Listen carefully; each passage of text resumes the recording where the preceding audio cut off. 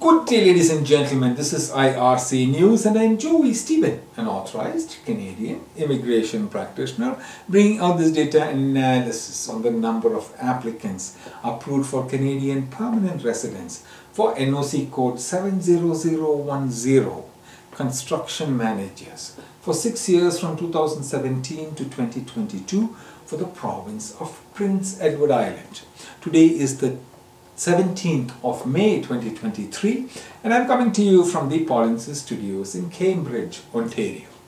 The province of PEI accepted one permanent resident in this NOC code in 2017, two in 2018, one in 2019, one in 2020, one in 2021, and one in 2022.